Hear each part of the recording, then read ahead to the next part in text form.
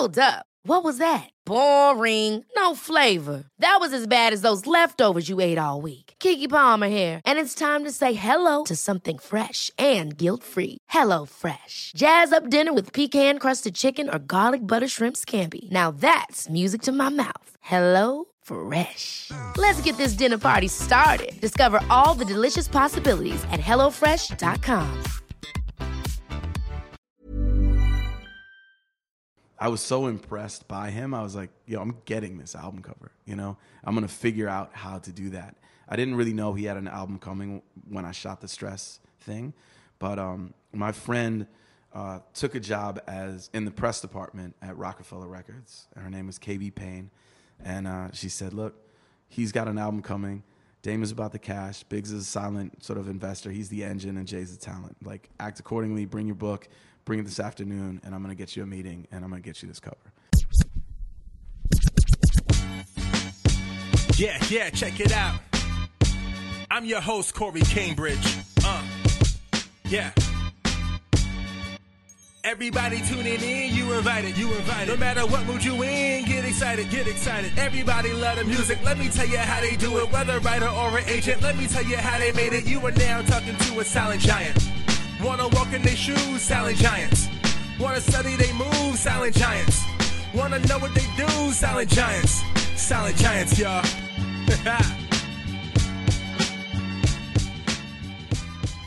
Welcome to the Silent Giants Podcast, a podcast highlighting the superstars behind your favorite superstars in creative industries.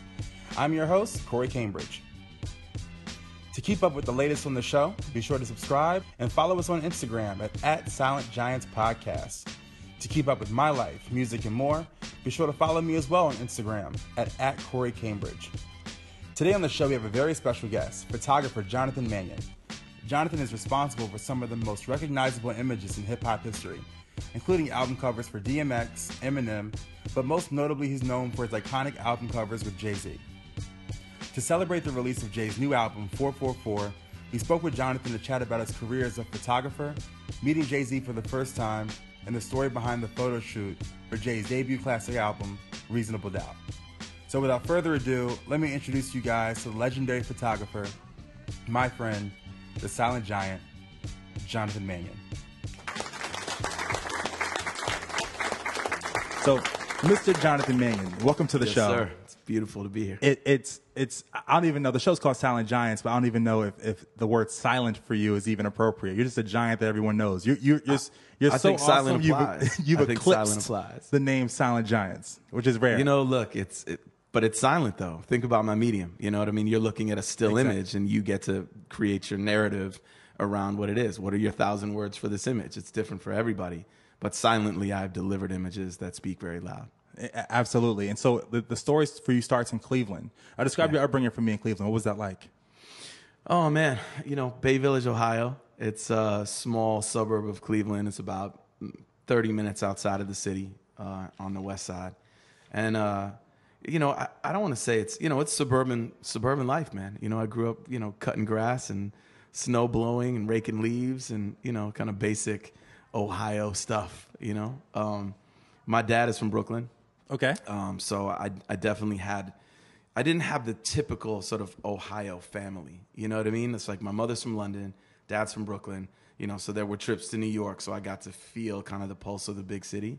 And, I traveled probably 10,000 miles by the time I was 1, just back and forth. It's definitely a place that I call home, It's, we would probably go once a year at least for the first maybe, 17, 18 years of my life, and we'd go for about 2 weeks to 3 weeks. Wow. And so like it was definitely enough to get a vibe and really feel it out. All my family is still there, all my uncles and aunts and little baby cousins, and they're scattered. But yeah, it was phenomenal to have that, to realize that in 5 hours you could change your whole world. And I don't think a lot of people in Cleveland, in the suburbs, had that ability to kind of just shift and move, and to have that international mindset while being sort of in the suburbs at the same time. There was a real fascination with New York and city and urban kind of vibes. Like where I went to high school in Cleveland was St. Ignatius High School, and it was downtown. So it was like, you know, and a lot of my friends lived on the east side. I was on the west side. So, you know, there'd be a lot of travel like right through the heart of the city. And I would always take the grimiest routes. You know what I mean? I always wanted to like pass by where I knew like the hookers would be on the thing, or the Lancer Lounge, which is a super big pimp spot, just to see the cars with the white walls. Like, I mean, it was just dope. It was just information. And I was fascinated by it as I related to hip hop and what I do. And I chased it. I believed in it. I wanted to be part of it. I knew my richest contribution was something visual. I knew that I couldn't rap. I knew that I didn't want to be a manager. You know, it's the very few roles that you understand as you enter this kind of arena. Like, okay, I can't do that and I can't do that, but you know, I can tell an amazing story and I can actually execute it. And my references are different than anybody else that's doing it because my parents are painters. I grew up going to museums. I looked at Renaissance paintings my whole life. Like I was, you know, really shown, you know, a great in-depth look at art and through the ages to be able to really understand it. I thought I was going to be an art history major when I went to college, but instead I did psychology and studio art, you know. So, you know, like all of that has always been encouraged. And I think that that gave me the ability, you know, to really to execute what I wanted to do at the highest level with a base of understanding that came from somewhere super real, you know. How did you first get into photography? So, you know, people have asked me this question before, like, when did you get your first camera? You know, that kind of thing. Was it like, you know, from birth and you've always been shooting? It's not really. I would more paint and draw, you know, but I was always encouraged to kind of examine things, to look at the light, how it's falling, understand composition, because, you know, my dad is a painter, so he's talking me through everything as he's doing it, as I'm asking questions, and just fascinated by what he's able to create just out of his mind and put down on a canvas, you know. Was there a magic moment for you? There was, you know, I was given a camera probably when I was maybe 14 or 15. You know, it was sort of the first thing, and I think they were trying to encourage, and it was a Minolta something, you know, and I like brought it to Aruba. We went on a family vacation. I think it was like a combo deal, like we'll get him a camera and then he can document his moments and maybe he's interested in that. And I just really wasn't at that time. You know, I was like, whatever.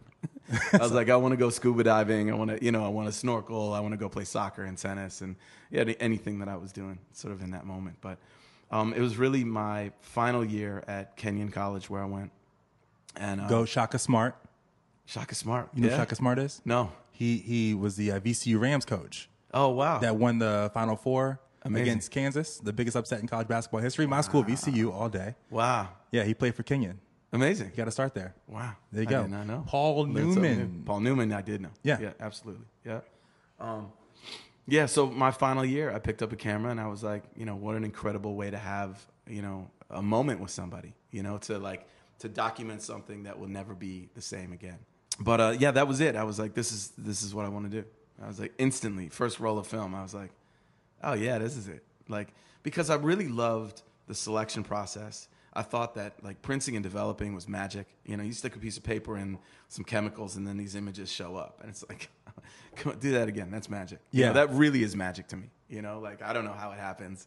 You know, it's science and shit, but yeah. And so how did you end up meeting and getting linked up with Richard Avedon here in New York? So Richard Avedon is arguably the Michael Jordan of photography. You know, if, you know, there's LeBrons, there's other people, there's amazing shooters. Like, you know, the art form is really rich, and the depth of people creating that are making beautiful images and documenting it from their perspective is phenomenal, you know. But Avedon really revolutionized fashion photography.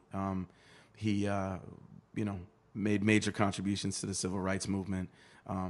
Fashion was mainly his thing, but also like this psychological portrait, you know, the connection between a shooter and the subject, and how he, you know, pulled out information, you know, or how he crafted and put his touch on what he wanted somebody to emote. You know what I mean? It's like that manipulation of character to get what he wanted as his final image. So the year that I graduated, Kenyon gave Avedon an honorary degree because he employed 3 former students from Kenyon. So all 3 assistants that he had from various years prior were all Kenyon grads, because he liked that we were well-rounded, that we weren't just like photo nerds, that's all I do. We could have a conversation about politics or fashion or travel or whatever. He held a masterclass, which basically judged the final project, the senior thesis of maybe 10 of the best students. I was one of them. And he came to my work and he said, I see this body of work as a failure because there's no life in it. It's like I was shooting barns, and, so I was like, all right, well, thank you so much for your critique. I think it would have crumbled a lesser man, somebody that hadn't had critiques and art critiques, and my parents, sort of like really encouraging me to really think deeply on layers, deep. And I think I was like, great, fantastic. And at the same time, his first assistant who had come back was looking at how I printed. So he was looking at what I shot, and they were looking at my technical ability. And certainly at that time, I was dedicating so much of my energy into really understanding it, spending time. I love the process of printing. So they were able to see that I had something else, that there was another gear that maybe the other students didn't have. Okay. So I got an opportunity to interview directly out of school. I stayed after for about a week to print a whole new portfolio of the best of what I had, and went and had the interview. I didn't get the job at first because they needed somebody that was like a technical expert, and I was not. I couldn't tell you the chemical makeup of Dectol, and I knew the basics. But they also saw my dedication, that I handled art very well because I've been framing my dad's art my whole life. I knew how to carry art, move it, and he was doing a show at the Whitney retrospective.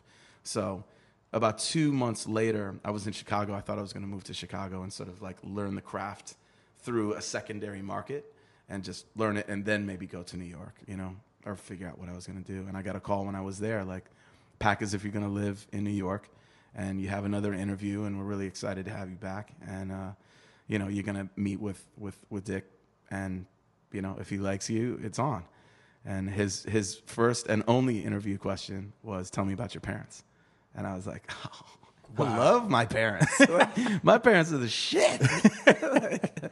And literally he was like, yo, he's perfect. Yo, you're hired. And then I became like, the guy that they got to just shit on, It's like, yo, go drive out and get, $16 million worth of prints in 20 inches of snow in deep Jersey. And I was like, yep, I got that. Like, I was so hungry and like really just wanted to contribute. I'm a great collaborator. And I learned that I was great support for any of the photographers that I worked for. So Avedon was a year commitment. I did my year. And you came out to New York. I moved to New York, yeah. So tell me the story of moving to New York. Well, for the first month that I was there, I stayed with at an ex-girlfriend's spot. She had a new boyfriend. She's like, I'm just gonna go stay with him. You can stay here, settle, plant your feet, and then when you find a place, all good. So her name was Leslie. Amazing, still grateful to this day. And I was down by 7th Avenue and 11th Street. So I was in, super swanky in a brownstone, Are you living? Floor. I was living. Okay. I was balling. Okay. I was like, yo, I'm never leaving. She better marry this boyfriend. Cause I'm squatters' rights, dog. That's awesome. And then my, one of my friends from Kenyon was like, hey, we're going to look for a place. It's going to be three of us going to get one place. And we got it on the Upper West Side. It was 72nd and Riverside. And you have a thing for locations, phenomenal. Man. Yeah, location. Okay. So, if photography, you want to retire, there's always real estate for you. Yeah. Man, I got to think about that, man. It's a good 72 in Riverside. 72nd and Riverside, right on the park. Damn. Yeah, it's the last building on 72nd. Yeah, the walk, the water, the wind off of the water, though, in the winter. Wind off of the water in the winter. Try and say that fast. Nice alliteration there. Yeah, man. Was like, oh, my God. It was awful. That was the only bad thing about that place. But it was an amazing place. It became total bachelor pad. We'd throw a bunch of parties. So we would all debate of who had the best job, because my best friend, still now to this day, his name is Dan Lerner. He managed and represented opera singers through ICM. Wow. So his mother was a famous opera singer. His father played in the Pittsburgh Symphony. And he's just a phenomenal kid and so knowledgeable about it. So he was kicking ass, right? And then the other one was dealing with a legal firm that dealt with importing and exporting of fine wines and alcohol. And then I was working for Avedon doing the photo thing. So we would sort of join forces and just throw these like bender parties, man. Like literally you wake up the next morning, there's like an inch of red wine on the floor in the whole place, because like we would get cases and cases and cases of wine. People were double fisting like $50 bottles of wine, you know what I mean? And just having a ball. $50 at that time was like $130 bottle of wine. Yeah. Oh, y'all were living. Yeah, we were doing it, man. Damn. We had fun. And it's actually the same spot where I shot Reasonable Doubt on the roof of my building. I shot Joe's album. I think maybe it was called Everything or All That I Am, maybe. Well, I think My Name Is Joe? Was it My Name Is Joe? Not My Name, not the first one. The second one? Second one. Okay, that had Stutter on it. Sort of. That had Stutter on it? No, I did that one too, though. That was the third one. Yeah, there was, I think it was Joe Everything was the first album. Okay. I think All That I Am was the next one. This is like sort of moody, you know, sort of a sepia tone kind of cover. Okay. And then the next one was him in sort of some red mesh thing we shot in some loft down in Soho. It's phenomenal. But and so how did you working under Richard Avedon? Yeah. How did hip hop come into play in your medium of art? Yeah. As a photographer? I mean, I think it was constantly in play. I mean, that was my personal work. Like, I didn't have a lot of personal time. You know, like the dedication to the Avedon position was like 7 in the morning till 9 at night. You know, I was the first guy there, bringing donuts and muffins and chopping them up and making sure the OJ was there. I was like the lowest. I was the lowest on the totem pole. So I did everything that anybody didn't want to do, joyfully, you know. And then I would leave at 9 at night because I was the guy taking out all the trash and moving around. But late at night, I would go sit in the archive room and I would just look at images and just absorb the process, like how he did it, you know. So that was, you know, a huge gift and an amazing sort of opportunity. But at night, I'd go home and I had my slice of pizza. I was making $289 a week, and I would have a slice of pizza or whatever leftovers I took from the studio that like were gonna get thrown away, and I would eat, and then I would go to the clubs. And so like I was, you know, at the Tunnel, and I was at the Palladium, and I was at Esso's, and I was at, you know, Latin Quarters. I was like everywhere, you know, just shooting, documenting, spending time. I felt like I needed to be seen twice as much as everybody else, just because I was, you know, highest yellow from Cleveland, aka a white boy from Cleveland, you know, highest yellow, highest yellow. No relation to weed smoking. God, that's so no good. 420. That's record. hilarious. Highest yellow. So describe the hip hop scene for me in New York at that time. I mean, obviously, man, you know, you definitely stood out. Wu-Tang, the highest of yellow. Nas, Biggie, Jay. You know, it's like right before they had this incredible run. I mean, I just remember like Rakim performing. I remember Gang Starr performing. You know, I'd befriended somehow like ODB's cousin, so I was in, you know, deep Brooklyn, late night, 4 a.m, shootings happening. Like, I mean, it was just crazy, but I was just relentlessly chasing images, you know? And I think really it was in the clubs that I got access, because at that time, you know, it wasn't like cushy. It wasn't like everybody these days, you know, they're like, oh man, I want to hang out with A$AP Rocky. Maybe I'll be a photographer. I'll just pick up a camera, I'll hang out with him. We're friends, and I'm around, and I'm just going to get the shots, and then I'm going to turn into a photographer. It's like, yo, you had to know your craft. We were shooting film, you know, like you really had to know what you were doing in order to deliver the images. And you had to have that instinct. Like there was no looking at the back of the camera to show somebody what we did. Like you knew it, and then you had to deliver it quickly to the artists so they could have this moment or try and get in the source or vibe like behind the scenes. So like I was at every event just shooting, you know, like from Tyson Beck.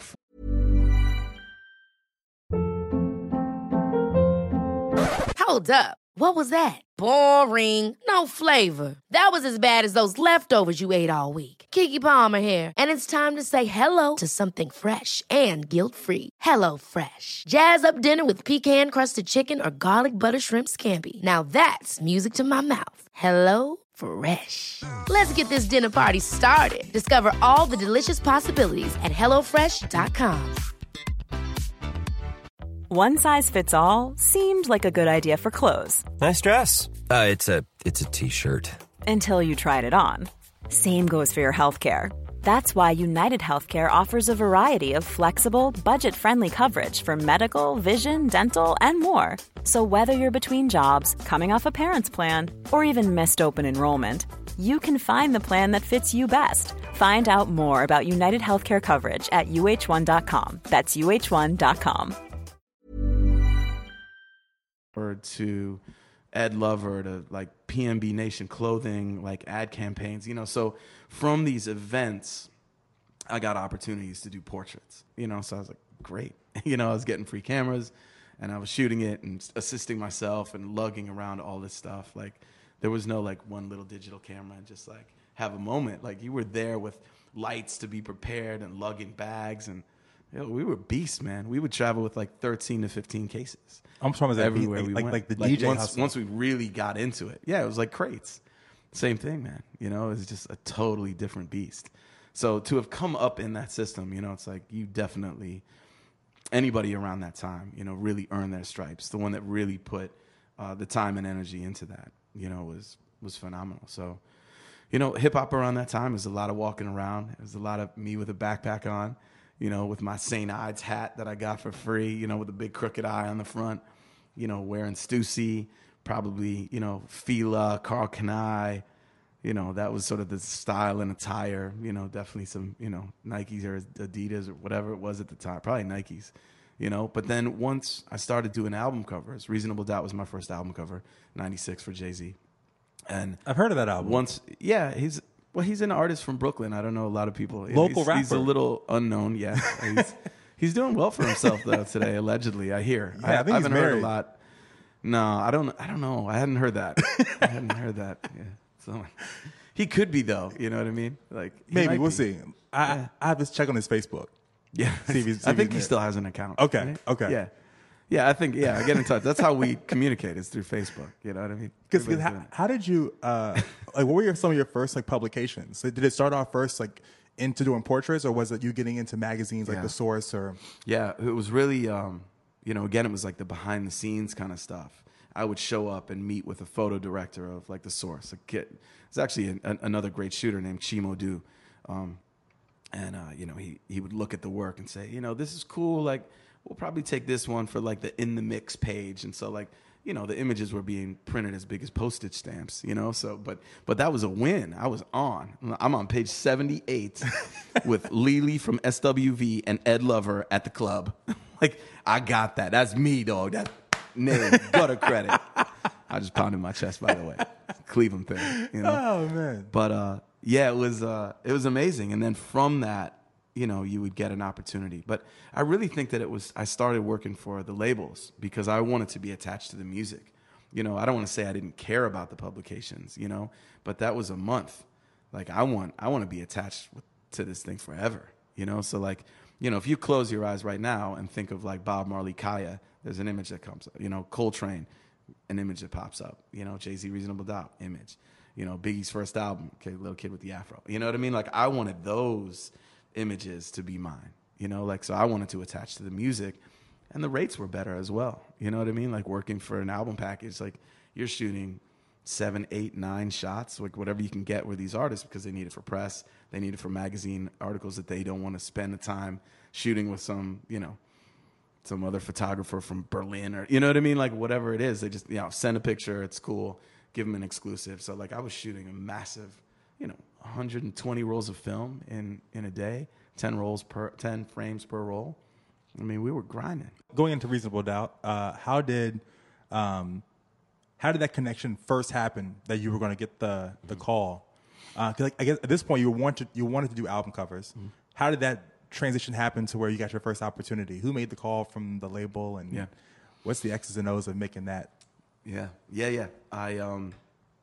I had shot Jay for Stress magazine, and it was just like down by his office, and we just had a good vibe. You know, I don't know whether it's like a Sagittarian thing, but he's born December 4th, I'm born December 3rd. So I sort of like, it's hard for me to say this and people be like, dog, you don't know how he thinks. But I sort of know how he thinks. Like, I don't know, I've seen similarities, and like, I mean, he's brilliant. He doesn't say a lot. When he says something, it's meaningful. Like, you know, super clever, very present in every moment. You know, I really I was so impressed by him. I was like, yo, I'm getting this album cover, you know? I'm going to figure out how to do that. I didn't really know he had an album coming when I shot the Stress thing, but my friend took a job in the press department at Rockefeller Records. Her name was KB Payne, and she said, look, he's got an album coming. Dame is about the cash. Biggs is a silent sort of investor. He's the engine, and Jay's the talent. Like, act accordingly, bring your book, bring it this afternoon, and I'm going to get you a meeting, and I'm going to get you this cover. You know, like, you know, you got to sell yourself, but I'll put you in the room, you know? And did Jay have some songs or a body of work that you were really into? I only heard time? Dead Presidents. Wow. I heard the 2 versions of Dead Presidents. That was on, like, a single. Caught up in the finest shit. Live out my dreams until my heart get bowed and what we crave. You know exactly what the shit's about. Fuck y'all mean. Handling sense of team. I dish out like the point guard of your favorite team. Without doubt. My life ain't rosy, but I roll with it. My Which I was like, oh my God, this guy's out of here. Classic. Like, out of here. Gone. Like, I knew of him because I was a big Jaz-O fan, right? And so, like, I did college radio, as I mentioned sort of earlier. And so, like, I was really knowledgeable about the music, the depth of it, where it was recorded. I was the kid that was reading all the credits. And I think that Jay, in this moment, recognized a number of things. One, my knowledge of music, of hip-hop, you know?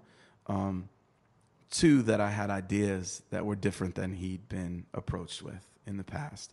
You know, because I was bringing reference books, you know, like there's a book called Evidence by Luc Sante, and it was old police photos from like taken between 1913 and 1918 or something like that, you know, and it was all these like people rolled up in rugs and stuff. But like you look at the scene around and you're seeing this moment in time that was definitely New York and style and trench coats and scarves and hats and like, you know, it was phenomenal. So the fact that I was able to bring references, put him in a mindset, paint the picture, tell him how it became his, you know, was what separated me. Because I think that there was an understanding that he might take the same route that Biggie had taken with, you know, the Versace, you know, sort of like flowy linen shirts and the, you know, the Versace Miami drug running kind of thing. I was like, no, man, it's Brooklyn. Like, plant your feet. Like, it's John Gotti, it's Surveillance, it's mob stuff. Like, you know, I painted this bigger picture. We didn't get to do it all, but what we did do really sold that story. And paint a picture for me what it was like if I were in the room during that shoot. Like, what was going on during that shoot? What stood out in your mind as far as like a story? What day was it? Paint that picture for me. So I believe, so when I originally walked into 19 John Street for the meeting at Rockefeller Records downtown, it's down by like Fulton Street, down by the City Hall, basically, is where their offices were. You know, humble office, a lot of energy, a lot of young, you know, probably a little sloppy, a little, you know what I mean? Like, just, you know, it was rugged, man. Like, there was no big business polish kind of stuff going on. It was really, yeah, it was rough and rugged, rough around the edges, man, you know? And I went in and sold Jay on the idea, and he was super cool, man. You know, just, yo, that feels good, feels great, where we need to be, cool. Originally, the album was called Heir to the Throne, and he felt like that was presumptuous. He was like, no, I don't want it. I want the people to decide whether I'm the actual champ or not. I'm not going to tell you that I am. You're going to know it because the music is going to be there to make you understand where I'm coming from, you know? You know, Dame was sort of just, again, about the cash. He's like, how much you going to charge me? You know, it's like 300 less than your lowest bid. He's like, dog, what does that even mean to me, man? You know, I was like, it means I'm hungry and I want to do this. Pay for the expenses. Give me the little 13-piece chicken that it turned out to be. And like, let me rock. Let's go. Here's what we're doing. And he was like, this was, I think, a Thursday maybe that I had that meeting. No, it was Wednesday was the first meeting. And then Jay called me in the next day and he was like, I'm changing the cover. So like I had a whole different concept that I like literally drew out, you know, for Heir to the Throne, you know, and then I changed it, you know, to Reasonable Doubt. And that's when we went with the surveillance and mob kind of stuff, you know. Yeah, so in the room, I think that meeting was a Thursday and they're like, yeah, but we got to shoot it on Saturday. I was like, all right, cool. And then panicked when I left the office. I was like, yeah, man, got this. Easy, you know. We shot it on the roof of my building, 72nd and Riverside. There was an open solarium. It was just dusty as hell.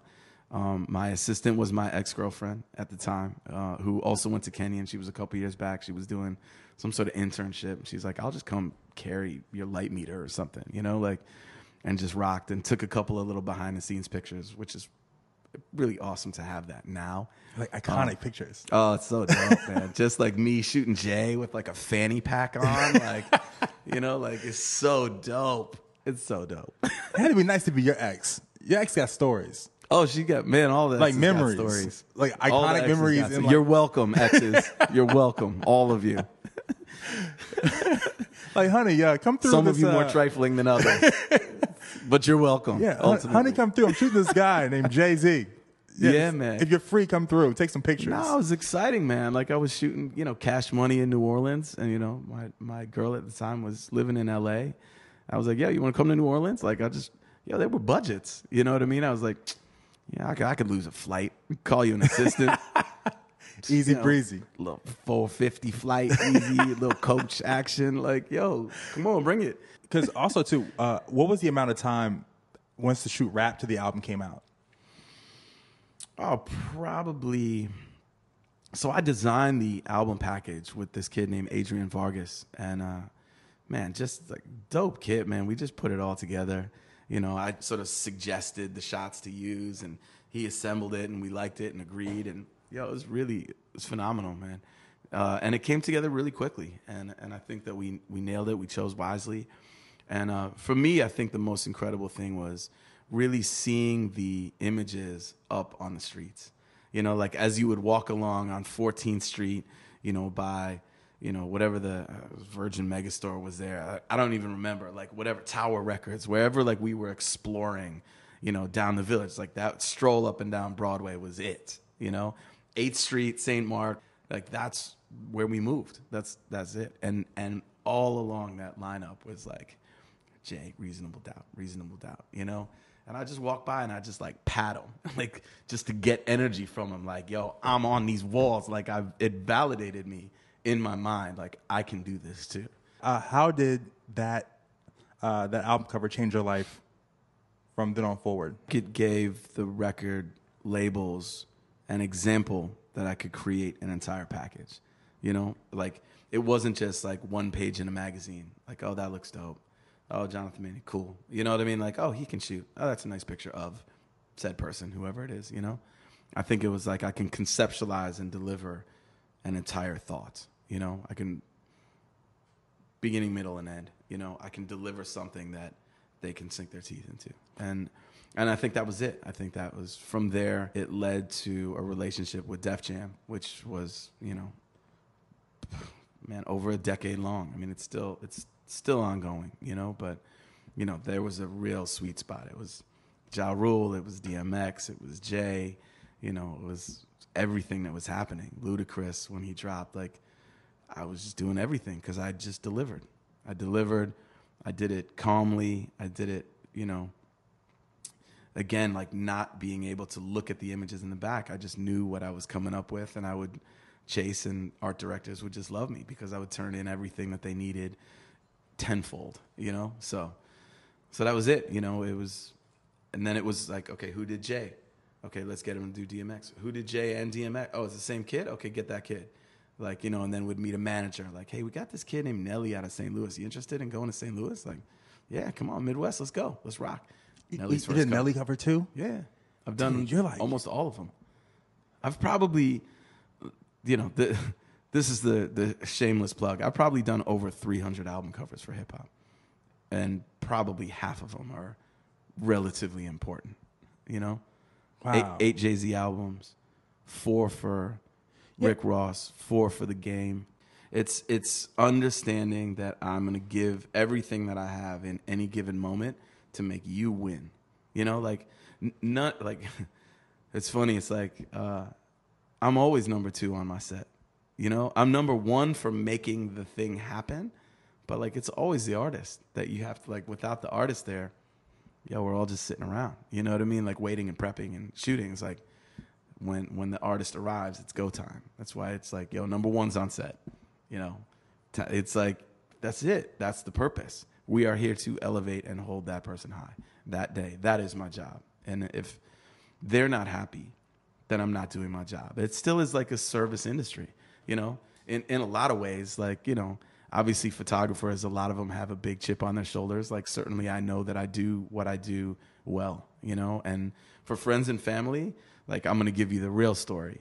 But, you know, apart from that, like, you're going to always catch me humble because, like, things change so quickly. So for me to be grateful for what I'm doing, grateful to be still exploring the contents of my mind and delivering important work, and for people to continue to trust me, you know, it's like from Major Keys, cool, we got Grateful now because, we sent the thing to outer space. Yep. Like, the business now is harder because the labels don't, you know, have the abundance that they once had.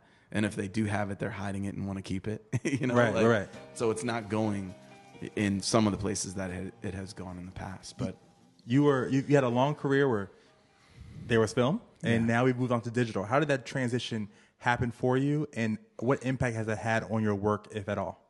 Yeah. I mean, it really comes down to your eye. You know what I mean? Like, when all is said and done, if you can see, you can shoot. You know, if you can really do it. Obviously, the technical things have changed a little bit. You know, I think it becomes easier now in some ways because we're just, you know, we're traveling with one camera with the back and a hard drive. You know, like, it definitely cut down on excess baggage, you know what I mean, which we were paying thousands and thousands a year to carry our own stuff and multiple cameras. Like, you know, to compare and contrast, it's like one camera that I rent wherever I go versus traveling with probably about 15 cameras at every, you know, at any, even a simple shoot was probably 10 cameras, you know? It's like the workhorse Pentax 6.7, 3 Polaroids in case one went down, a specialty like Fuji Panoramic 617. You know, like, I was a film guy. I loved it. I loved the way that the different formats changed how I saw the environment, you know? Like, looking through a different thing, you're going to see that differently than a really wide, you know? So, and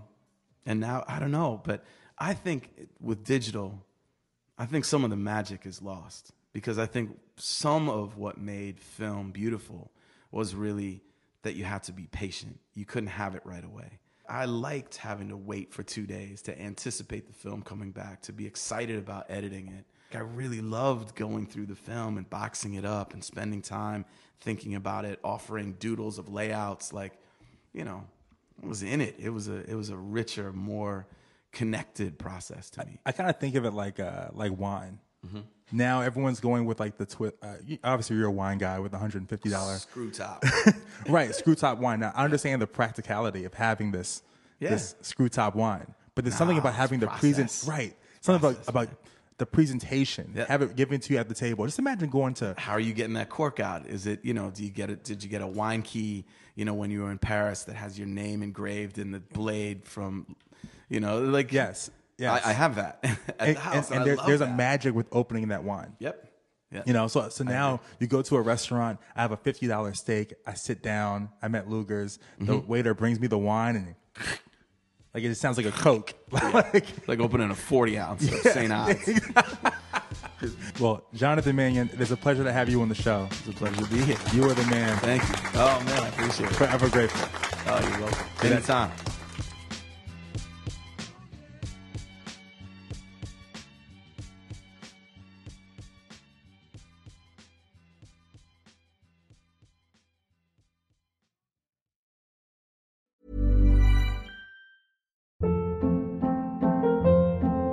Hold up. What was that? Boring. No flavor. That was as bad as those leftovers you ate all week. Keke Palmer here. And it's time to say hello to something fresh and guilt-free. Hello Fresh. Jazz up dinner with pecan-crusted chicken or garlic butter shrimp scampi. Now that's music to my mouth. Hello Fresh. Let's get this dinner party started. Discover all the delicious possibilities at HelloFresh.com.